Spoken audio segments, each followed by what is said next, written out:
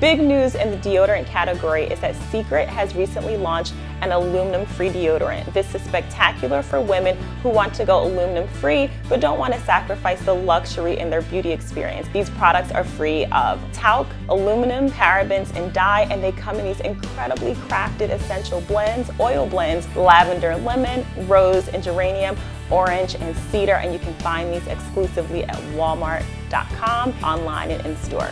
Next we have hair. It's Black History Month, and in celebration, Pantene Gold Series and Head & Shoulders Royal Oils conducted a survey called Hair at Work. And in the survey, they found that 93% of African Americans have expressed that at one point or another they felt microaggressions in the workplace because of their hair, but 80% said they still feel super confident to rock their natural hair. So in celebration of these women, there are these two new products. There's a Royal Oils Head & Shoulders Pre-Shampoo, which removes buildup, and then the Gold Series Pantene Triple Braid Cream. They moisturize, protect hair and scalp. They're available exclusively at Walmart and CVS, online and in stores.